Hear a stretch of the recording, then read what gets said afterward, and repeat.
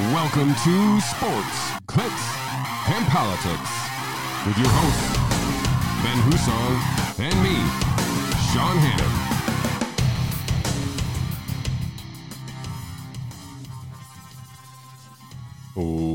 Welcome to episode 109 of Sports, Clicks, and Politics.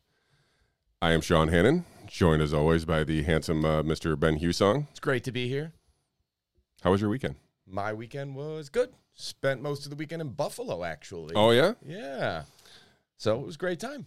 So what's that, family, friends event thing, or just good news, bad news? Wedding, actually. All right. Yes. Bad news then. Yes. It was a lovely wedding at Forbes Theater in Buffalo. So my wife and I did that. We spent all day Friday. I worked. She went and saw her parents with our children, and then we did the wedding on Saturday. And then came back Sunday and got right back into the madness and the chaos. And your weekend doesn't end because tonight is Bills Day, right? So you just get that counts as a weekend, yeah? Something like that? I mean, not in your professional life, but no, not in my it's still a celebratory time period. Yes, it's still something to look forward to on a Monday night. I'm still adjusting to life as a football fan whose team doesn't just play on Sundays at 1 o'clock because I am very used to that. This is a whole scheduling thing. You got to be mindful of it. Yeah, there was the point where the Steelers were doing that too, where they were like every Thursday, like every 3 weeks in a row, they'd either be Thursday, Sunday night, or whatever. They were always one of the flex teams. So not so much this year, but I mean, they have their fans would still come out and watch them regardless because they're crazy fans. But probably not a draw beyond the outer Pittsburgh range and their Steeler Nation. Half of Buffalo flew to Los Angeles for a Rams game, so God bless that city. Yeah, right. It's great when the team has, I mean, it's not just that you have, like, hey, this is a year, like, you feel like you're in the middle of an era, right? Right. Yeah, so. And Bills fans are great fans. I'm sorry. They're the best. No disrespect to your Steelers. Yeah, I mean, I guess the Steelers fans would disagree with that, but They're probably wrong. with the Packers fans or Nobody the Bears could be fans. perfect. The only one who I would argue against is the Cowboys fans. They're the worst. They're the worst. Yes, I think we can all agree on that. All right. Well, before you Cowboys fans leave us, please give us a like and share the video. We need all the help with the algorithm demons fighting against us here. You got us kicked off YouTube again. In 3 days. You guys probably know, but because we're not on YouTube again this week, but we became unbanned from YouTube like a week or so ago. Sure. And or unsuspended, I guess is technically the right term. I don't want to misspeak. I don't want to be deemed misinformation guy, but we were unsuspended our channel on YouTube, and in celebratory fashion of that, I started downloading past episodes. I just started with the most recent 3, figuring well, if anybody's gonna listen to anything, it's gonna be these most recent 3. So I started with last week's episode, 108, proceeded with 107 and 106. Within, I don't know, an hour, I got 106 was removed for medical misinformation. I don't even know what we were talking about. I literally didn't even look at the topics. I just posted the last 3, like just out of pure blindness. But and then the next morning I woke up and episode 107 was removed and we were given a strike and suspended again. So with best intentions of trying to restream and go live on YouTube today, we aren't on YouTube today. We're going to try again next week since we'll see if this 1 week suspension holds up. Last time they said we were suspended for 1 week, it ended up being like 8 months and a week or something weird. It was not a week. That's all I remember. That was weird. It was different. So, well. Yeah. So anyway, we are always constantly fighting the uphill battle of these. So if you can please do us a favor and share the video, subscribe to the channel, leave us a rumble, all the good stuff that we know you do. If you're listening to us on your audio version of the podcast, please leave us a 5-star rate and review. It goes a long way in helping us be found out in searches and such. So we talked a little bit about the Bills, I guess, but any other, I know you had a wedding there, and did you have a chance to catch any football while you were out there in the Western New York? Not a lot, but I was back Sunday. I coach fall baseball clinics from 12 until 2, and then I try to go home and watch football after. So I saw what'd you catch? I saw Giants Panthers. Okay. I should have watched the Browns and the Jets. Who knew? And then I unfortunately had to go. I didn't get to watch a lot of football because after that I had to go to the ice cream shop because we had a suspicious person harassing and making our staff uncomfortable. Sprinkles? So I had to go be the muscle. Make sure Your he didn't. bouncer. Make sure he didn't A come back. bouncer. That's He was so intimidated he didn't come back. well, you did your job. Yeah, I didn't catch much football either because we had a one of our bi-weekly cannabis markets, and this one was an extended one. So they went till 4:00, and by cleanup time, I was pretty much missed. But I did sit down at 4:30 and look at one of my lineups, and I had I played DraftKings, if you guys haven't been aware, but I had a couple hot lineups, Mr. Husong, that were Lamar Jackson, Mark Andrews, Tyreek Hill lineups. Wow. And Tua, Tyreek Hill, Mark Andrews lineups. Kind of had both those. No James Waddle in your life? I did not have Waddle in my life. I usually just play one receiver. Not always, but that's tend to be where I get. And sometimes it's a salary cap, so you can't fit everybody. Sure. I also had a receiver for the Cardinals, Dortch, who was a very cheap guy who scored and had a decent game, and the kid from Atlanta, Drake London, I also had him. He had a big week.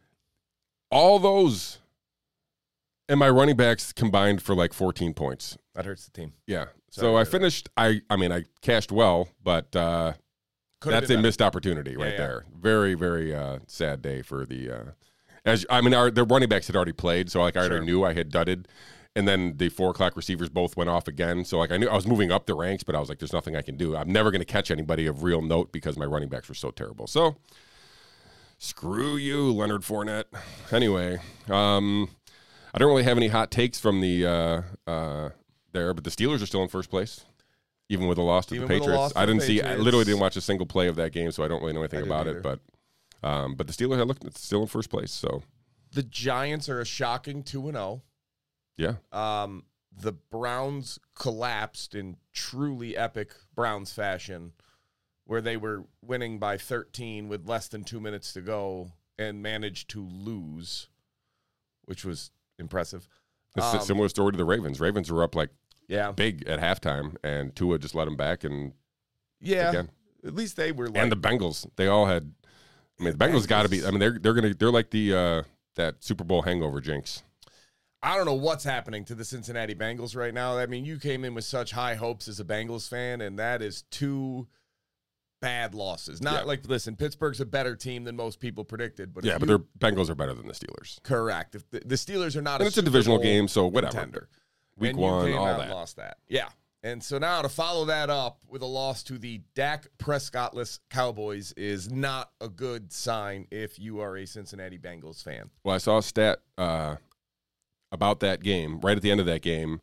This was percentage of teams who made the playoffs starting 1-1 was 42%.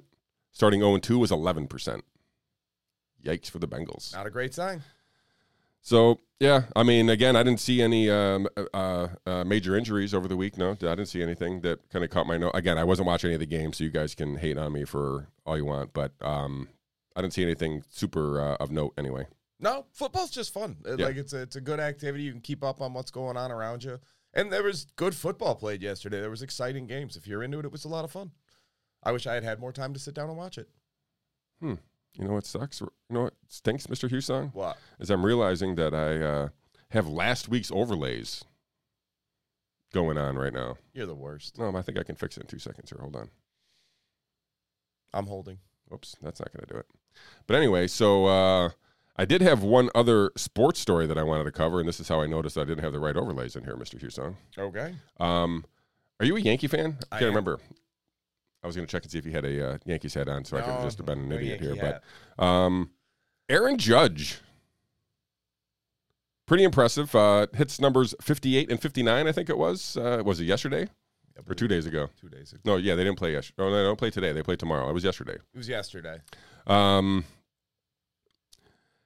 Were you avid follower of the McGuire, Sosa, Bonds, all that, like the late 90s, like what was it, 98? I think it was the big one. Like, were you tuned in every day to, Couldn't get enough. Yeah. So we don't get it. In New York, we're getting some of it-ish, I guess, and there's no race. I mean, it's just him. It's just him, yes. It's just him, which is different, obviously.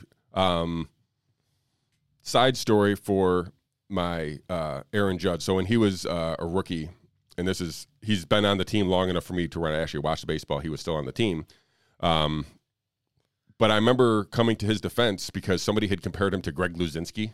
Wow. And I was like, Greg Luzinski? I'm like, he's pretty athletic. I've seen him run first to third. I'm like, he doesn't run like Greg Luzinski. He reminds me of Dave Winfield. Do you think that's a fair, hulking, figure, very athletic, big dude, yes, but could move for a big dude, right? Like, I mean, he's not like, I mean, he plays, I've seen him play center field for a while, and I was like, all right, this dude can run around. Like, he's not Greg Luzinski anyway. But anyway, so he is not Greg Luzinski. I think I have made out in the better of the comparisons between those two players anyway. I don't know what to make. I mean, he's better than Dave Winfield, I think.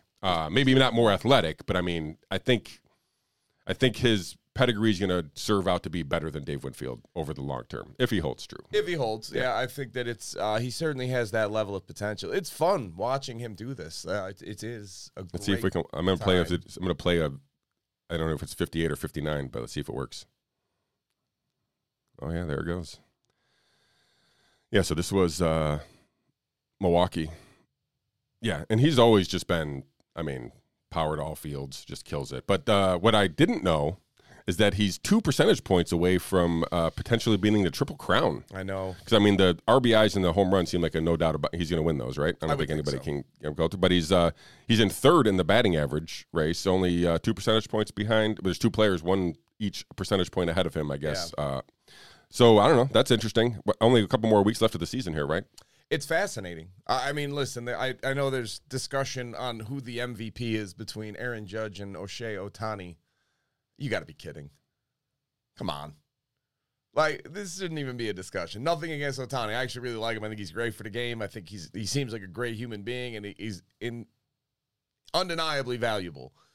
But your team is middle-of-the-road mediocrity, and you are a good pitcher and a very good hitter.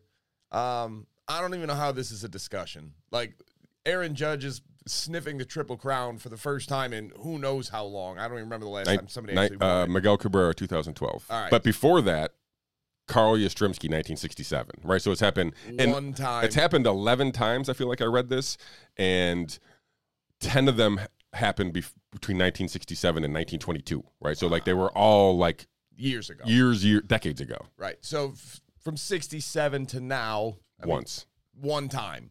This is such a rare occurrence that I don't think we're giving it enough attention as we should be, and it's for a team that is a contender. They're playing meaningful baseball.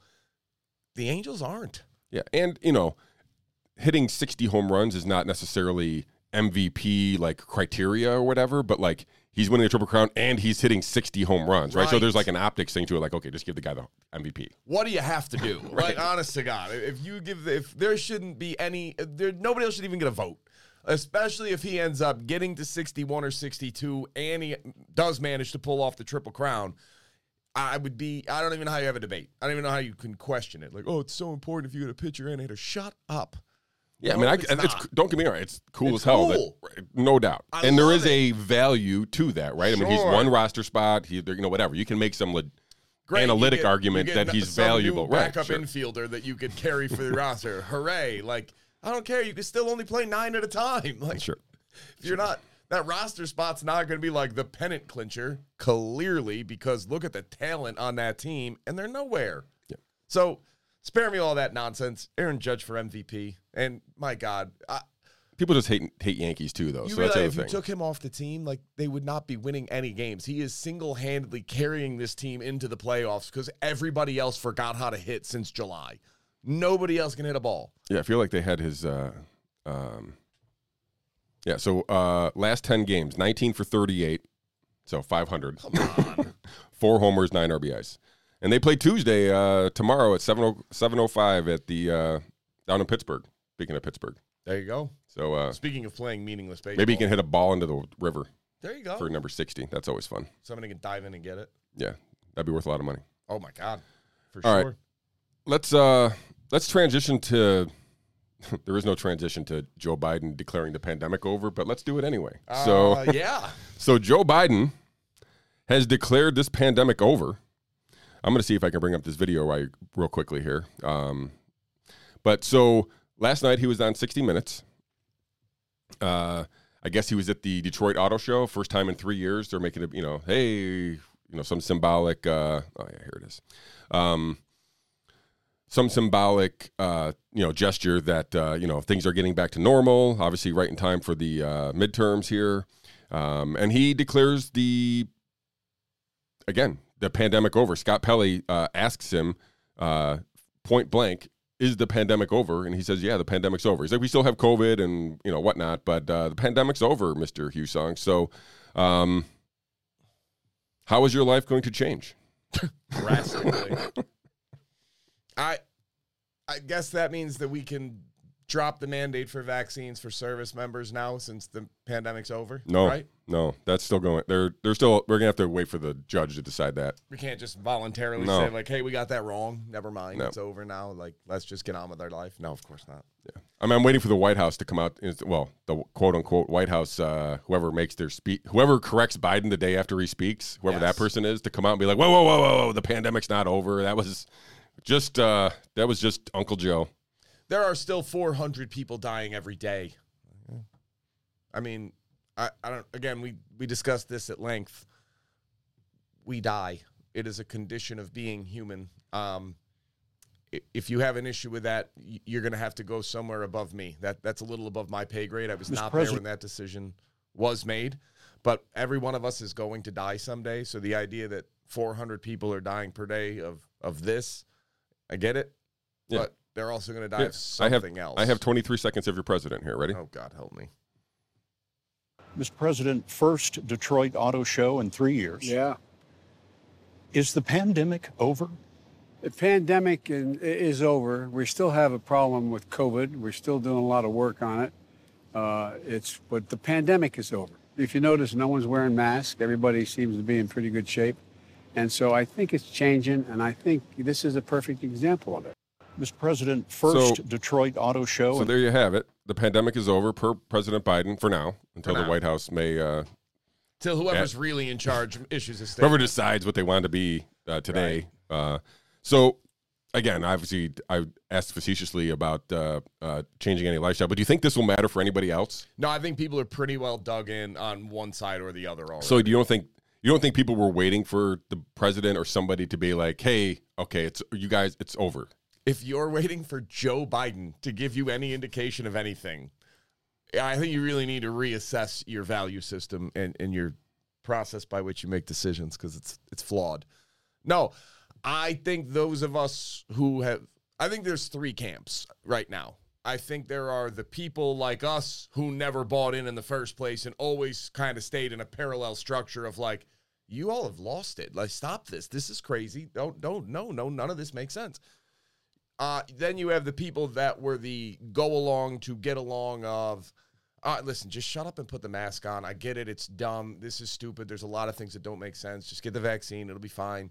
And now those people have sort of come around to like, all right, well, this is dumb. Like, I'm not saying that, that first camp was always right, but at this point, it's pretty clear that the vaccine, though it had some benefit initially, is not as effective now. And even when you get it, you're still getting COVID, you're still getting sick. So, like, well, whatever, let's just move on. And then you have the third camp, which was like the Eric Dings of the world and all these other idiots that really like the true believers.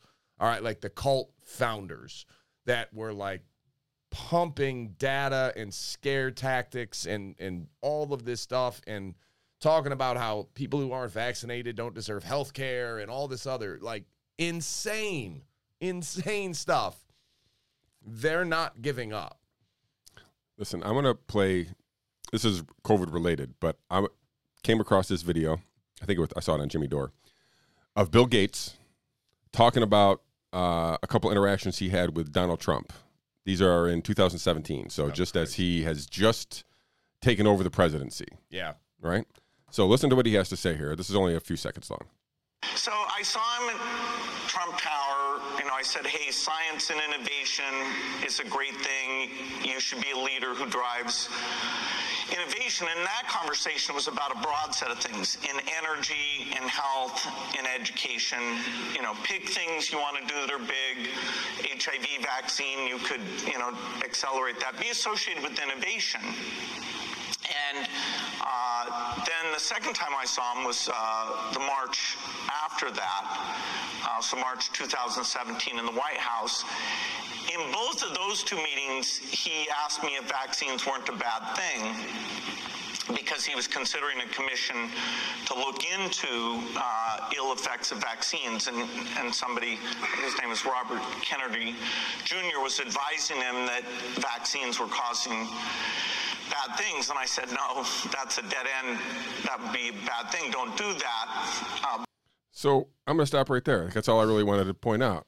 So if I'm pretty sure I have this right here. So Donald Trump went to him at least twice. Bill Gates, this is. Donald Trump asked Bill Gates what he thought of, hey, I'm going to put this commission together to look in the ill effects, is what Bill Gates used, but let's say adverse events. Sure. Let's say, so the president was going to form a commission to look at adverse events on vaccines. Seems pretty, like, why not, right? I mean, why not?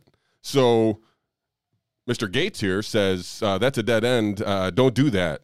Like, basically said, no, that's a bad idea. Like, at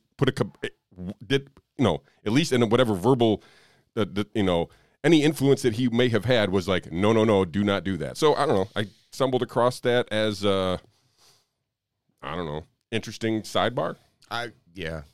Bill Gates is evil. He's a piece of crap. I can't believe that he was revered for a while there. I feel like, they're talking like at least 5-10 years ago, because I think even before COVID, he was starting to kind of wither. But there was a time where like he was considered like some kind of almost saint, which is crazy. Yes, it was. He was banging little girls probably at that point. Well, sorry. Well, that's neither here nor there. We can't prove that because No. they won't release the flight lists.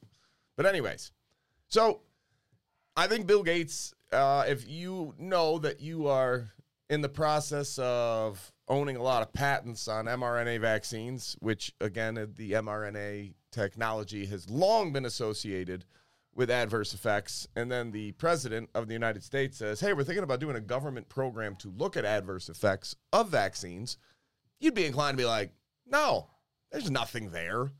It's not like we know for a fact that every vaccine ever administered has had at least some adverse effects. And I would just point out, you have pointed out that we have a inadequate system of this now, right? So and everybody acknowledges it now. So why wouldn't we want to revamp that or look at that and actually see if there was actually something there?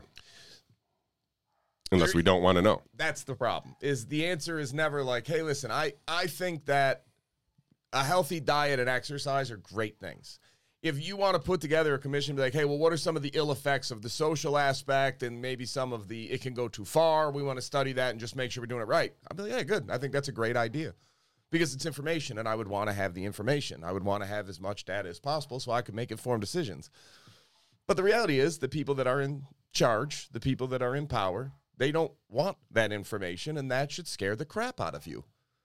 The people that are pushing the vaccines, high, low, private, public, all across the board, number one, will not release any financial data on their own personal stake and how much money they're making through these vaccines. They're also actively obfuscating. Oh, my God. Thunder.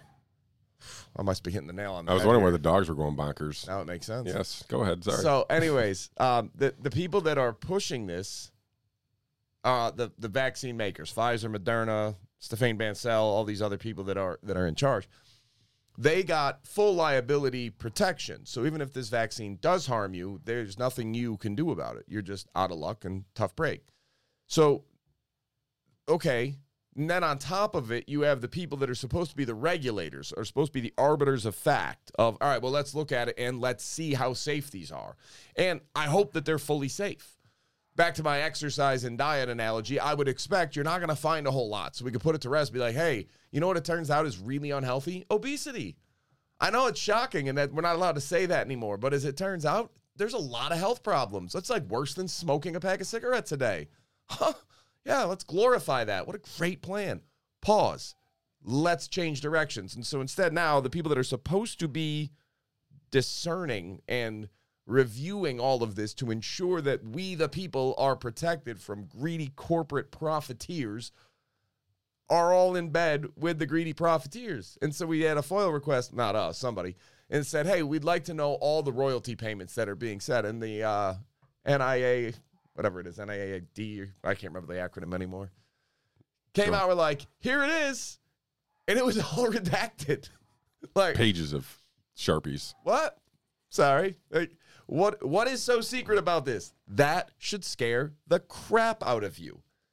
Like, it's like a referee of a football game, and you're like, hey, just who's paying you? And they're like, well, we get a standard salary. Like, any other money coming in? Like, yeah. Like, okay. Could you show me, like, where it is? And they were like, yeah, here it is. And it says one of the team names, and everything else is blacked out. Think we need more info here, guys. Just maybe a little. So instead, they all keep doing this. So now Bill Gates and all these other sociopaths that have been lying and pushing this for so long, when it was so obvious it wasn't working. I'm starting to think right now. So I wonder when they did that 60 Minutes interview, right? They must have done that 60 Minute interviews. It wasn't yesterday. No. So it had to have been a week before. Probably. So a week ago today, Kathy Hochul removed the emergency powers in New York State. Do you think that everybody was like, oh, crap, like all the inner workings I say when I say everybody?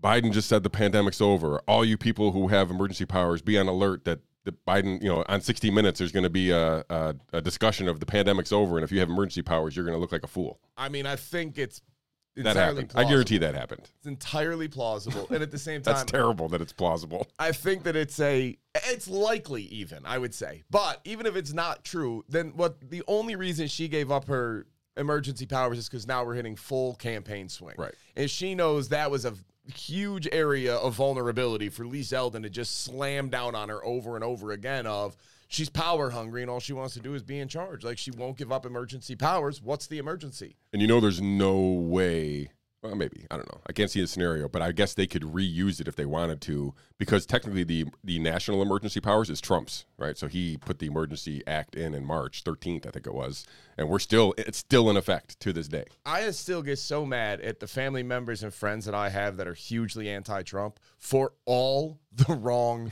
reasons. It is so frustrating to me of like, they're like, oh, you're a big Trump fan. Like, no, I can't stand the guy, and here's the list of reasons why, and it is the exact opposite of everything you can't stand about him. Yeah. But the difference is my list is true, and my list is accurate. Like, I don't understand. God bless these political parties because they find themselves stuck. Because damn well there's nothing the Democrats would like to do more than find adverse effects and pin it on Donald Trump for rushing the vaccine, which they absolutely should be killing him for. But they can't because they went so far overboard on making everybody get the vaccine that they can't back down. Like, the idea that there are countries around the world that are banning vaccines and everybody under the age of 50. No other country in the world is allowing children under the age of 5 to get vaccinated, and most are lifting the recommendation that anybody under 18 get vaccinated. And we can't stop doubling down. Somebody literally wrote an article like a week ago that said the debate on vaccines in children is over. The vaccines won. And they got so killed for it, they had to pull it down. I wish I could remember who wrote the article. But it was hilarious. Like, you guys live in this world that is not reality. Because on the average person, I've seen the data for vaccine uptake for children under 5. It ain't good. Well, it's good if you're a fan of, like, humanity and healthy people and healthy children. But if you're a vaccine advocate, you got problems because it's so low. It was laughable. But they've married themselves to this position. They have tethered themselves to this ship that was sinking and on fire. And they were like, maybe we can use it as a weapon. And now they're stuck to it. They're going to try to transition away from it. I don't know when they're going to start, but at some point they are going to make the transition to any adverse effects are Donald Trump's fault for Operation Warp Speed. And it is. Sorry to all you Trump supporters out there, but that's reality. He put the number 2 guy at Pfizer in charge of Operation Warp Speed to rush the approval process for largely untested mRNA technology for vaccines. Guys, it was a terrible decision, and it never should have been allowed to happen. And if you don't think he did it with the whole and express hope of it being ready by November to get a political win, then you don't really understand how this works. We've talked about this maybe 2 or 3 episodes ago where some people were trying to make that assertion, right? That basically that Trump was super like pushing, bullying the FDA to try to get his vaccine out before the election time so that he could basically run on it. So, and they were killing him for it. Like, I wouldn't take this vaccine. It's been rushed. And he wanted to make like all the vaccines like gold with fucking a big T on there. Like, mean, just like obviously. Trump. Like, Every just Trump comes with a MAGA hat. Like, that was where we were trending. And so this is where, like, if you're on the outside looking in at these two sides fighting each other, it's hilarious because you're going, but wait, it was your guy that got him approved, and now this side's killing him for, like, not being pro-vaccine and enough. I mean, you know, and this is all the same circle, is that, you know, the left used to kill the you know, basically saying that Trump was the reason why that the MAGAs weren't taking the vaccine. I'm like, Trump is pushing the vaccine pretty much every single time he speaks about it, and people are, you know, booing him in that regard, and that's completely lost. Right. Like, there is no, like, whatever you want. They're not MAGA people who didn't want to take the vaccine. They're people who didn't want to take the vaccine, period. That's all they are. And because it became political, they became MAGA, even though MAGA was trying, or Trump was trying to push the vaccine on MAGA. I think that's just going to be my new response every time I have this discussion with anybody is like, well, you got to get the vaccine still. It's still going to be like, I didn't realize you were such a Trump supporter. Interesting. He's on the same page. Oh, you didn't get the new booster? Maggot. The booster that was tested on 8 mice. Yeah, well, you know. Guys, this should scare the crap out of you. This is nuts. It could have been 7. They could have gone with 9. My God. I mean, at least you would have had something then. But I get it. I get the argument. But if you are not at all concerned about a safety profile for this, you should at least be concerned that they're not even looking at it. They don't want to know. Yeah. All right? They have no interest in finding out what's going on there. Yeah, and here's almost like you know, proof of that, right? He basically said, don't go looking at adverse events for vaccines. That's a bad idea. Oh, it's a dead end. There's nothing there. Like even if they did it and there was nothing there, like fortification, right? Like, you're literally being like, hey, look, we did this and we still found nothing. That's like, hey, I'm going to audit the books at Enron, and the accounting firm is like, listen, it's a dead end. We already looked at it. There's nothing there. You don't need to look. Immediately, like, I don't know any other context where somebody could say that and your initial reaction would not be, wait, what are you hiding? Yeah, exactly. I don't understand. As soon as I heard it, I was like, oh, okay. Like, oh, crap, you knew about the adverse effects all the way back in 2017. You knew this was going to be a problem, and you were trying to get people off. And that was that was 2017. So that was Trump's commission on just every vaccine, right? So this is not talking about this mRNA stuff. That's just other vaccines, which obviously Gates is already very infamous for, let's just say. So Gates has killed a lot of fucking people in Africa with vaccine testing that is not. Let's go with ethically okay. And I apologize for dropping the F-bomb. That's the price of freedom. All right, let's switch gears a little bit to more craziness. We haven't touched on this in a little while, but you guys probably remember John Durham. Yeah, he special counsel, I think he's special counsel appointed by Trump to look into the Russia hoax, which, if you read the media like 2 weeks ago, it was all but dead. You know, the investigation was pretty much over. You know, this thing was coming to an end, and boom, all of a sudden Durham like decides, you forgot they have another trial here. Igor Danchenko, who we've talked about a little bit. Love that guy. Who was the, what I guess they call the subsource of the Steele dossier. The Steele dossier being the information gathered by Christopher Steele and paid for by the Hillary Clinton campaign and put together to show Donald Trump was in cahoots with Putin and the Russian oligarchs and the P-tape or something. So Danchenko was the main source of the Steele dossier.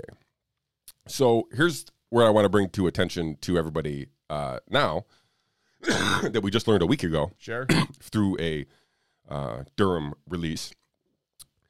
Igor Danchenko testified with the FBI in 2017 about this and told the FBI that, I made this all up. And so this is why he's being charged with 5 counts of lying to the FBI in the Durham investigation. So that's what he's going on trial for in October. But the information that's coming out is that he testified or was gave testimony to the FBI basically saying, I made up most of this stuff in 2017. What did the FBI do, Mr. Husong? Put him on payroll. So they hired him, this guy, Igor Danchenko, and he worked for the FBI until October of 2020, the whole time, while literally he was an FBI informant. It's amazing. The FBI should be abolished. It needs to be totally taken down.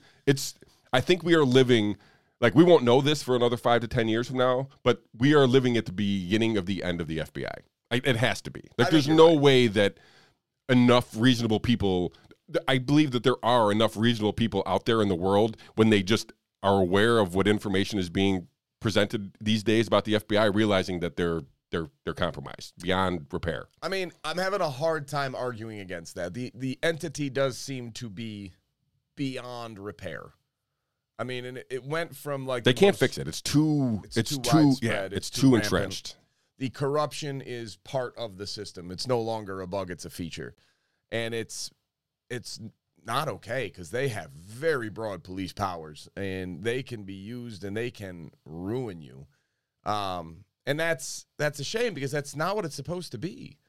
And I think this goes into like the power corrupts, and the longer it goes on, and there is a swamp. There is not just in D.C., Albany has one. Every other capital city in the country has one. Politics has become so dirty, and they've become entrenched with the FBI now that this stuff is inexcusable. I mean, and when you start looking at the totality of it, of looking what they're doing to these people from January 6th, looking at what they did to these poor idiots up in Michigan with the Fednapping plot, looking at what they're doing as far as completely stifling the Hunter Biden stuff, like, it's so bad that there's not a reasonable person that can say it's still an objective agency. Yeah, at all. It's not. And, kudos to Technofog. I don't know if you follow him on Twitter or her on Twitter, but that account does pretty cool background and research on some stuff. And he also has a Substack, or she has a Substack. I'm not sure, again, or maybe it's a group of people. But Technofog, their Substack is worth a read. But they do it. They have a good brief timeline of Danchenko interviews and events that happen around that. I would encourage everybody to go kind of read through that, skim through that, and you can see how stupid this is from the beginning. I mean, the FBI knew that all the Steele dossier was fake, and yet they were still applying for FISA warrants against Trump on the same information. And falsifying the FISA warrants on top of it. Yeah. Like, not even knowing it was completely nonsensical, they still had to lie to make it sufficient so they could actually get these warrants approved. Here's the problem. And I guess this correlates back to what we always talked about with the FDA and CDC and NIAID with COVID stuff of which one do you want to be? Do you want to be this corrupt or this incompetent? I'll let you pick. You tell me which one you want me to label you as. You are either, as an entity, so overridden with corruption that the idea of being a fair, objective, and equally leveled law enforcement agency is laughable. Like, you can't even claim it. So, is it a result of corruption or is it a result of incompetence? What do you want to be? Because either way, the result is the same. If you're FBI, if this is their best effort and this is all on the up and up and they are just this level of incompetent, then the entity should be abolished.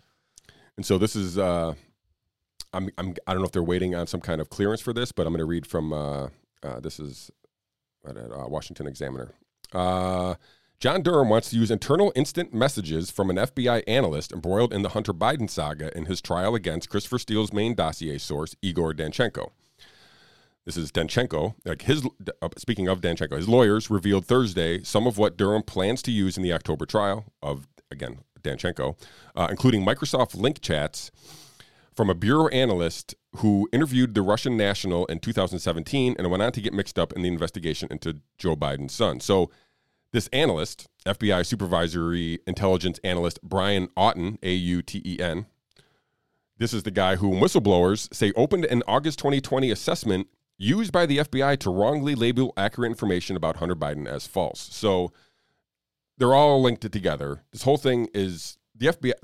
It's the FBI's beyond repair. Like I don't know what it looks like. Right. What a deconstruction of the FBI looks like, because you can't probably go without some current investigations that are continuing and whatnot. Like, maybe there needs to be some kind of independent whatever entity in charge of that or whatever. I don't know what it looks like in practice, but it's beyond repair. Like, it's broken. It's a weapon right now to anybody who disagrees with pretty much anybody on the inside. Yeah, I mean, even like the case up in Michigan where they went after this guy for attempting to kidnap the governor with 16 FBI informants. Like, that guy ended up on the radar because he put mean things about the FBI online. Like, he was very critical of them online, and that's how he got on their radar. That doesn't look good. Sorry, not for a law enforcement agency. You need to be above that. If you're not above that, then why in the world should anybody trust you?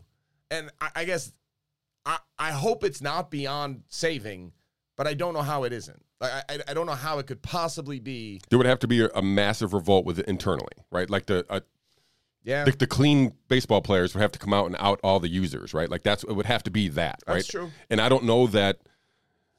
Apologies to all my our police officer friends, but circling the wagons around this, like, and just standing behind the thin blue line or whatever the FBI wants the equivalent is there is not going to work in this case. People inside the FBI are going to have to come out, and I guess there are some whistleblowers coming out, so hopefully the crack is happening. But that's what it's going to take. For this to save the FBI, there'll have to be a large enough faction of the current agents within the FBI to save it.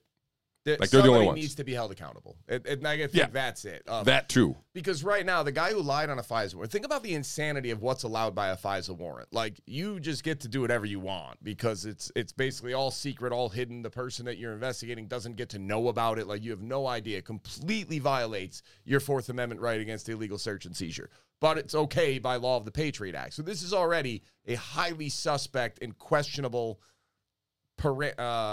part of our justice system. It's already on pretty shaky ground, and it's like we were assured we're only going after terrorists, guys. That's it. Like we need this to go after all the terrorists that are trying to kill all of us. That's how they get in. So fine, this guy took what everybody was worried about. Of you could use this as an abuse of power. Like this could be so easily corrupted and used against innocent people that this is way too much power to give somebody. But we needed to be safe, so we let it go. And now this FBI agent, whose name I'm blanking on right now, got caught falsifying the data to get a FISA warrant on people associated with a presidential campaign. Yeah, it was Carter Page was the guy who they went after the warrant, and he was loosely associated with the campaign. And he was also a CIA informant, right. And they said the CIA is also interested in this guy, and then erased the part where it said he also works for the CIA. Like, this was the most blatant. How many years did that guy get in prison? Right. For completely turning illegally the power of the United States justice system on Carter Page. And listen, Carter Page is probably a piece of shit too. I'm not here now defending him, but he might not be. I have no idea. Either way, you don't get to do this. And if you do this, it is such a gross abuse of power that the FBI and the Justice Department had a chance to actually send a message that, hey, we understand how much power we've given you, and to the people that abuse it, guess what? You are fired. You are losing your law license. You are going to prison because you just weaponized what is supposed to be an independent law enforcement body against an American citizen. And instead, I think he was suspended. And he's got a law license again, and I'm pretty sure he might still be working for the FBI. Like, it was insanity what this guy, he pled guilty to it. Like, he did it. No question. And they were like, hey, you don't do that again. You understand? All right, good. Get back out there, champ. Yeah, well. And you wonder why people have some questions? You wonder why people have some doubt about I don't even know what the right word is here, the legitimacy of this organization? Sorry. You can't do that. Yeah, and we'll see if it actually bleeds out into, I guess, or from the DOJ too, because they're linked. We'll see. I don't know. But like I said, the FBI literally looks like a clown show right now, and worse than that, they're a criminal clown show. I mean, they're a mafia. Listen, literally. If they ever hear this, they're going to come after us. That's what's really messed up about this. Yeah. They'd be like, all right, well, now these guys are obviously trying to sow discontent and cause uprisings against the government. Like, we're dangerously venturing into like the territory at the beginning of Star Wars Empire formation. Like, no. Not everything that's against the government is bad, and not everything that's pro-government is good. Sorry, it's just not reality. It's not. I wish the world was that simple. I wish we still were this beacon of hope and freedom for the world. We're not. And to pretend like we are only leads you to allow for more atrocities to be committed by these people in power. Well, some people still think we are the beacon of freedom. Venezuelans. Sure. They've been coming here. What? Nothing. they've been coming here to the United States, Mr. Husong. You may be aware that some of them were recently relocated to places like New York City and Martha's Vineyard from folks like Governor Greg Abbott in Texas and Governor Ron DeSantis in Florida and whoever's in Arizona. This seems to be picking up steam here. This idea that these border states who, I guess in a legal sense, are non-sanctuary districts, are taking these immigrants who are coming in across the border or where else and shipping them off to sanctuary districts like New York City and Martha's Vineyard. That one's still my favorite. So creative, yes, right, yeah. Listen, I'm not here to defend the move or criticize the move per se, but I recognize that it's happening. I understand why it's happening. And my question to you, Mr. Husong, is do you think this, you guys can go, we can talk about it in brief here about what actually happened, the back and forth between what happened in Martha's Vineyard and how whatever, but do you think this actually changes any of these, and Syracuse is one, and I think maybe even Onondaga County is one, a sanctuary district and a sanctuary city. Syracuse is definitely a sanctuary city. Are we going to see the end of sanctuary districts, cities, counties, whatnot, states? California is a sanctuary state, so says Governor Newsom, so maybe Hochul has said the same thing here, I don't even know. But do you think that this idea, which for the most part is some virtual signaling from these communities, because clearly Martha's Vineyard had no interest in accepting immigrants into their community. So do you think this is the end of this virtue signaling sanctuary city idea across the country? No. They're just going to try to blame it and say, like, you sent it when we weren't ready. If you would have told us that you were sending it, we could have prepared things. Martha's Vineyard put up a GoFundMe so they could raise money for the immigrants.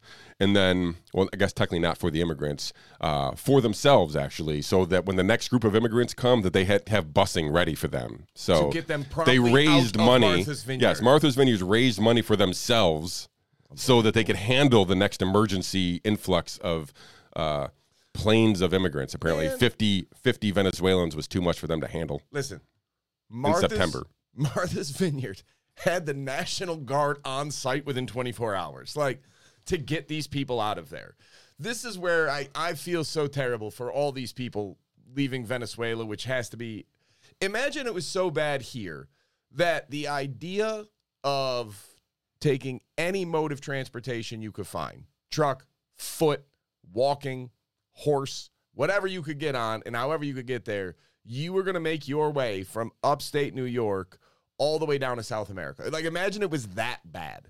Imagine things, and I say imagine, like, we might be heading in that direction, but that would be like decades from now. But either way, let's say it was that bad. And then you finally get there and it's illegal for you to get in there. You're going to go back and forth. Look, I don't fault these people because I promise you I would do the same thing. If I lived in one of these countries with 80% per year inflation like Venezuela has, or the cartel problem that Mexico has, 100% of the time I am leaving it by any means necessary to get into America. 10 out of 10, no question. So I am not here to pass judgment on any of these people. I hate's too strong of a word. I really, really, really dislike all these people in their quote-unquote sanctuary states and cities who want to cast judgments and throw stones on these border towns for being like, we cannot take all these people. We can't do it. They cannot come here. We don't have the resources. Racists. And they get called racist. And the Governor Abbott's like, it's not a racist thing. We just don't have the means, and it's supposed to be the federal government that is stopping this, and they refuse to do it, and it is destroying our communities.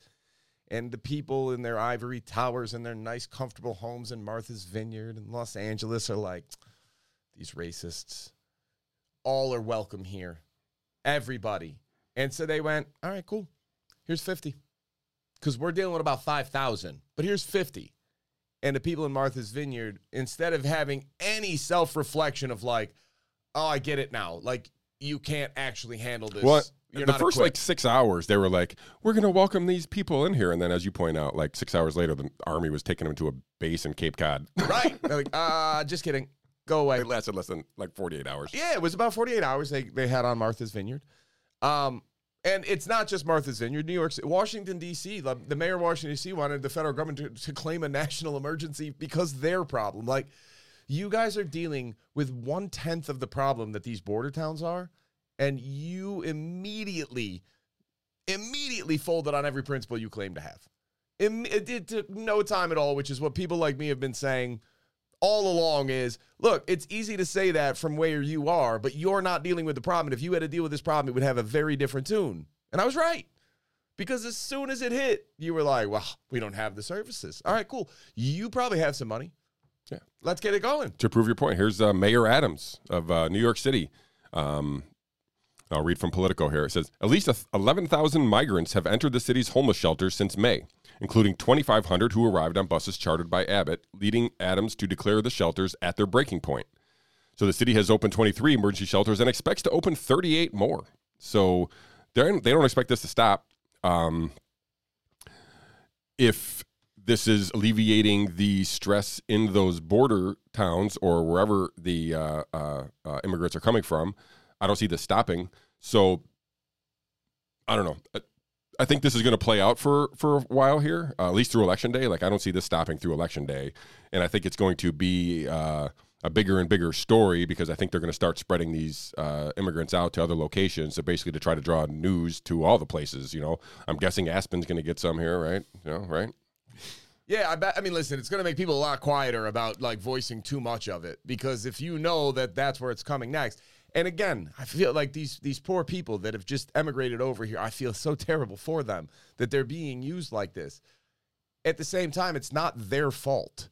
The problem lies with the government of their complete unwillingness to do the job. As much as I understand why all these people want to come into America, I also understand why America in its current form cannot take all these people in all at once. It will collapse the system. I'm sorry, but it's just basic math. It's too many people coming in at once. You want all these open borders? I'm on board. You got to get rid of most of the social safety nets that we have then. I'm sorry that that's the reality of the world, but it is.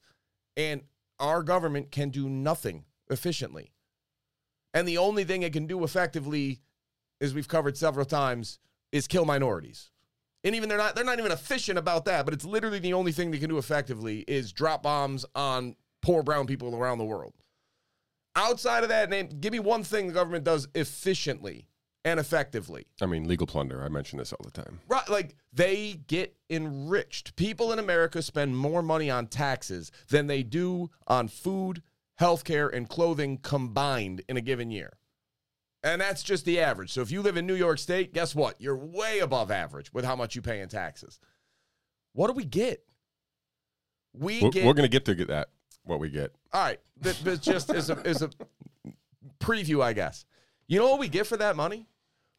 We get politicians that get so enriched during their time in office that they never, ever retire.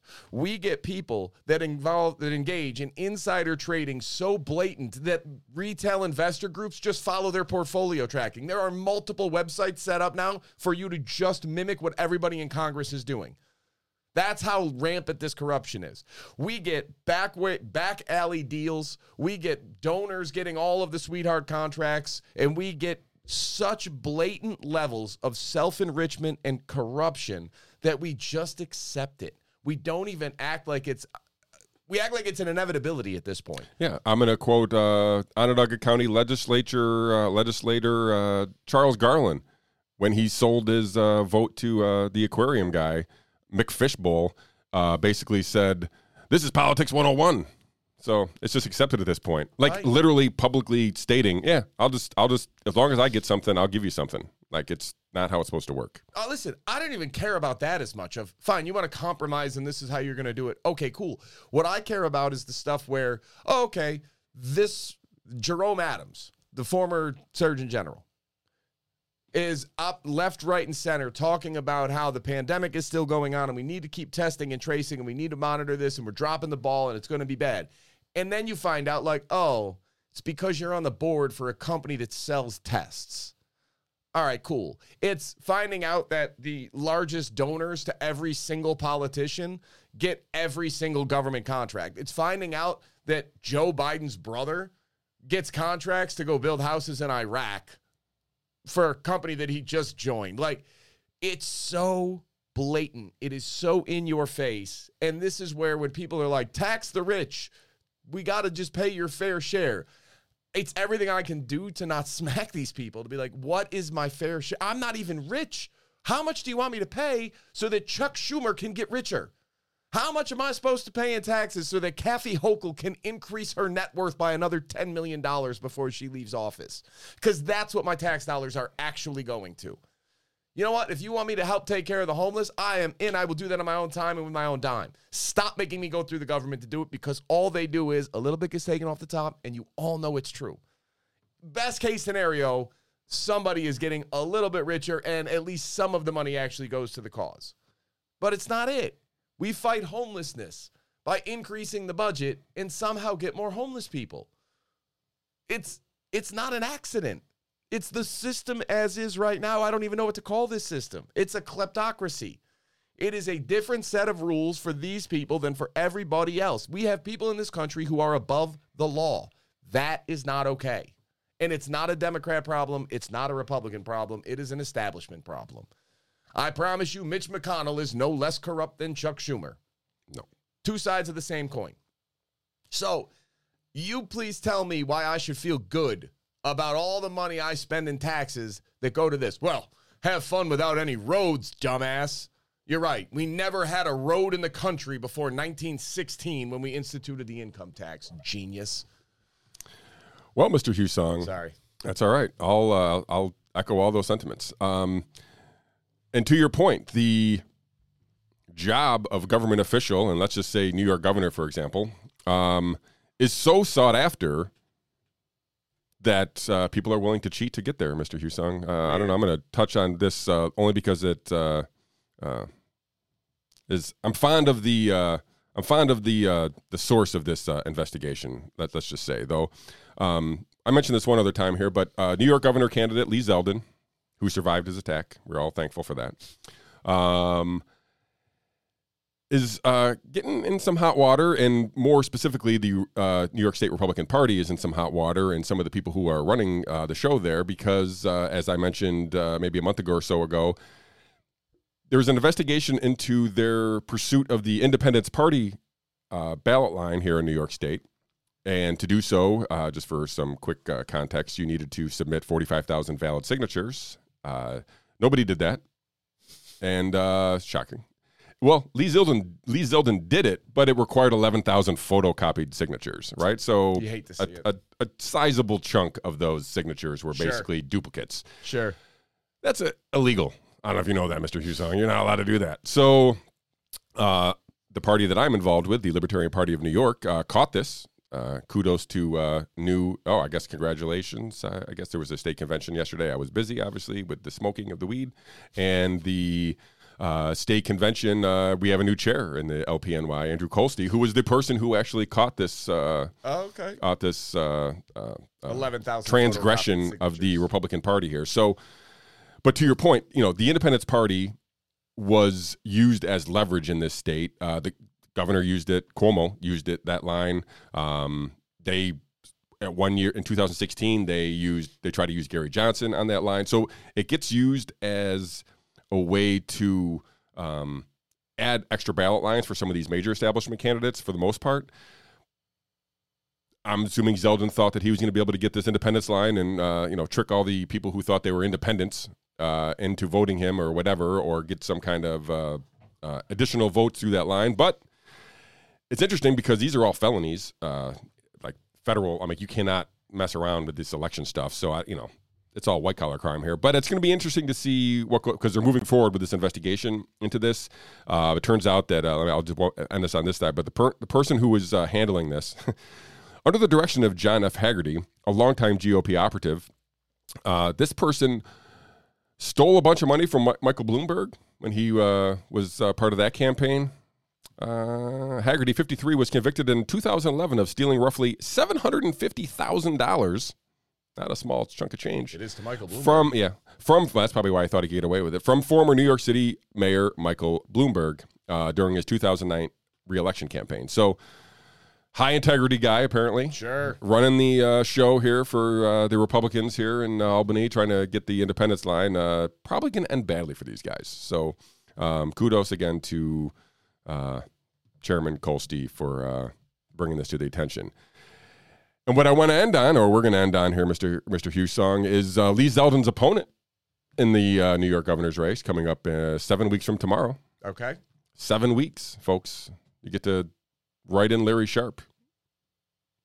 We need 130,000 people to write in Larry Sharpe. Good luck. Yeah, we need it. But that'll give us back on the line. That's how stupid New York laws are. So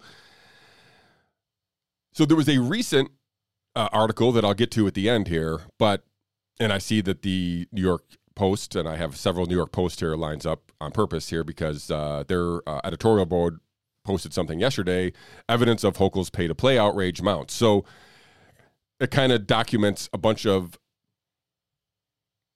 pay-to-play schemes of our current appointed governor, unelected governor, if you will, and how we had talked about how she had raised seemingly so much money that there had to be somebody else behind it. I didn't think she could do it because she was nobody. She had never raised money in her whole life ever, at any substantial amount, even with her husband in tow.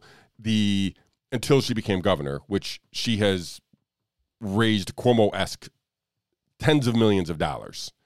But they seem to come with, let's call them coincidental, those monies are coming from coincidental campaign donors. So this is the one where I first became, probably not the first one, but one of the early ones where I became aware of Hochul's pay-to-play thing because it involved Mad Men, which is a cannabis dealer trying to establish themselves here in New York State, and another cannabis retailer, Ascend Wellness, who had a deal to buy Mad Men that regulators were like, nah, we're not going to do this for over a year.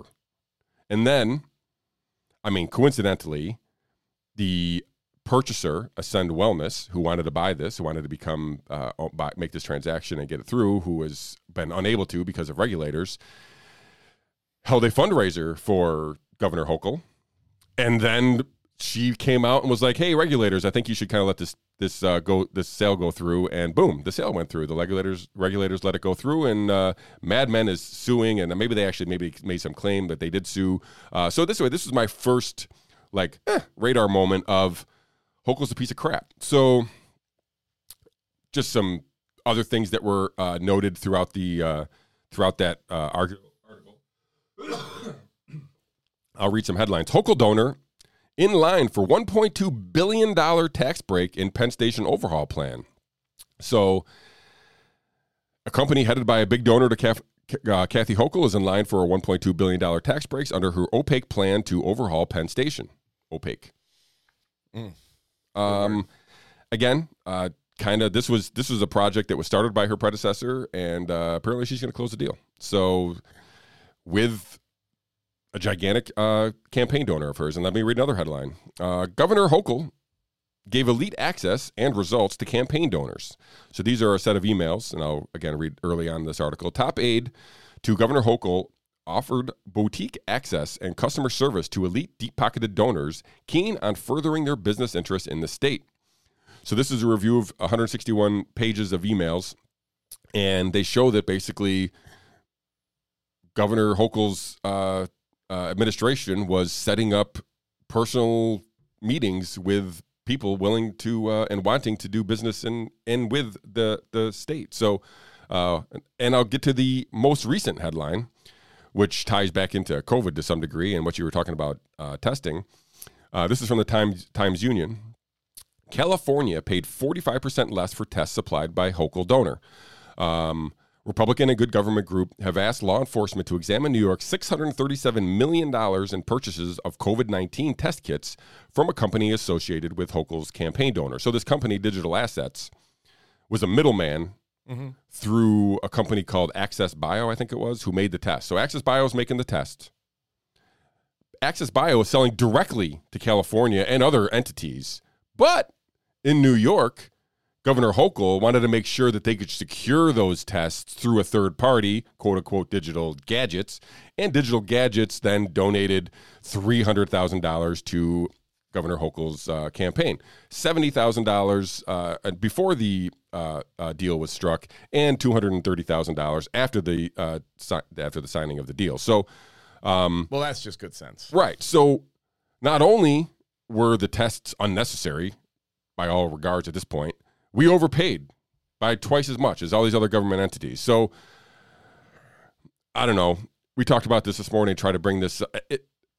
She's every bit of Governor Cuomo, right? There's, I don't know of, other than the touchy grabbing fannies part, like there's not a huge difference other than she was probably aware that he was grabbing fannies and said nothing. Excuse me. It's pretty misogynistic. You don't know she wasn't out there smacking fannies too. Fair. All right. But we haven't been made aware of that yet. Anyway, there has been no accusations coming forward where Hochul was grabbing crotches, right? So I got to level with you.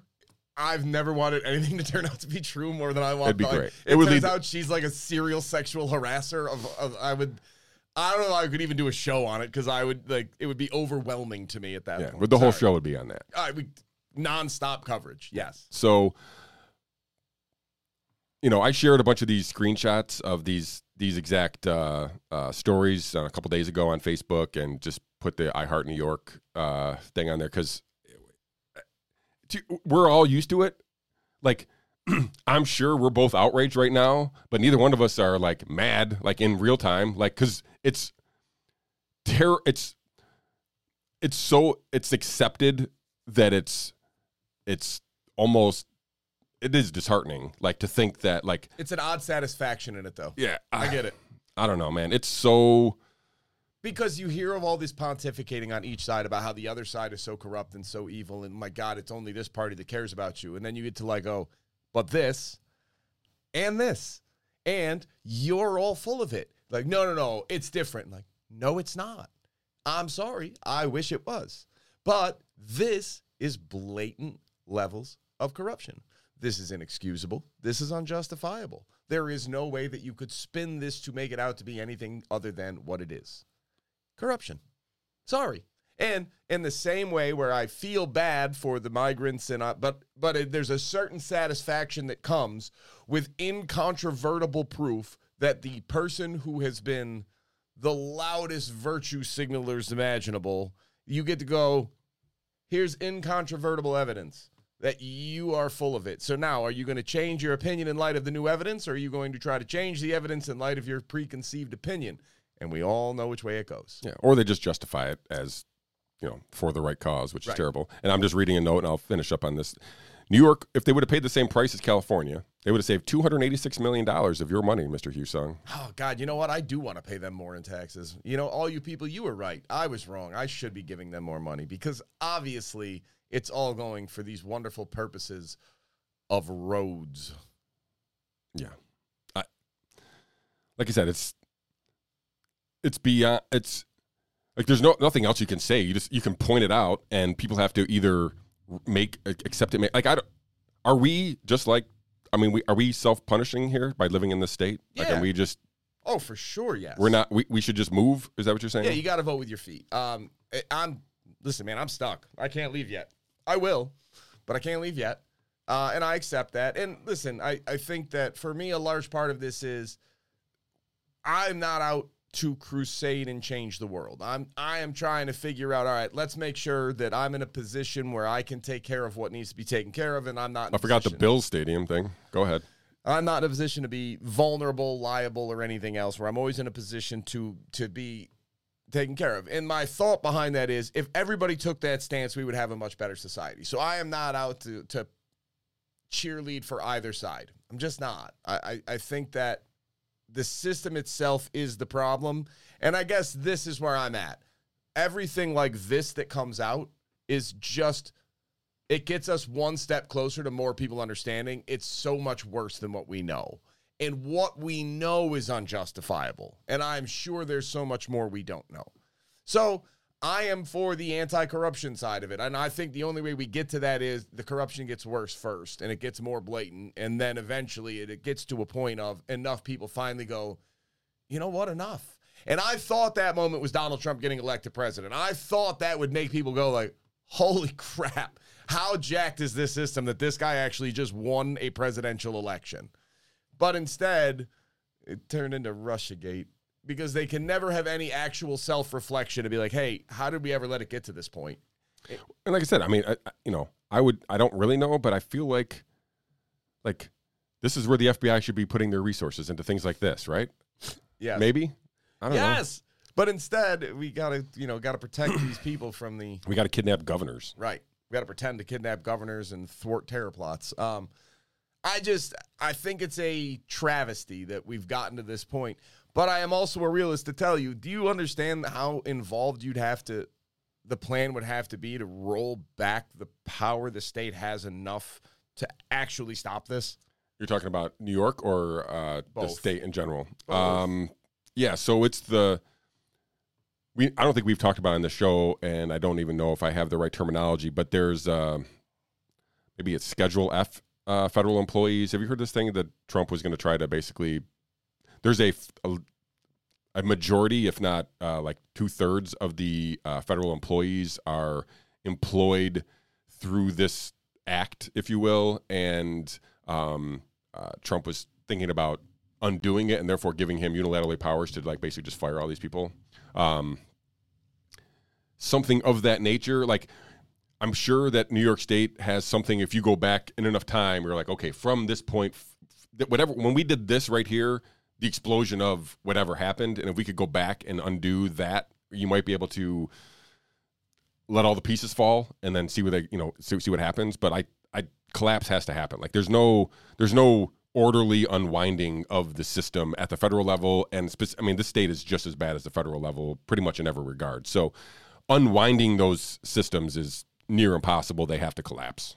Yeah, I think it's an inevitability because, again, I know I've brought this quote up on the show before. It's from the Michael Lewis book, The Big Short. It's one of the guys who guessed correctly that everything was going to come down in 2008 and profited massively. And he said, I don't understand how we got here. Like, fraud is not wrong because it's illegal. Fraud is illegal because it's wrong. When you have these things that are so fraudulent and so corrupt, they inevitably will lead to a collapse of whatever it is. You cannot build something of a solid foundation on fraud. And that's what we have right now. So you could, we say the word collapse and everybody wants to be like, how could you cheer for that? Do you realize what's involved? And the answer is, yeah, I do. I'm not cheering for it. I'm telling you it's an inevitability, so the longer we put it off, the worse it is, so let's just get it over with. Because we as a society have allowed this to happen. We have allowed our system of politics to become so corrupted and so easily corruptible that this is what we got. We're at fault as much as anybody else. We allow the politicians to do this. We are the ones who allow ourselves to be manipulated into this game of, well, my side is the lesser of two evils, and this election is just too important, so I can't possibly go for anybody else this time. Just going to suck it up and vote this way because I can't imagine the other. We've allowed this to happen. We are the ones who allowed this duopoly to take complete control over our government in every national and state branch. That this is what we got. We've allowed our taxes to get to the point where we are willing to give up somewhere between 25 and 55% of our income to pay the various taxes that we pay and demand nothing in return.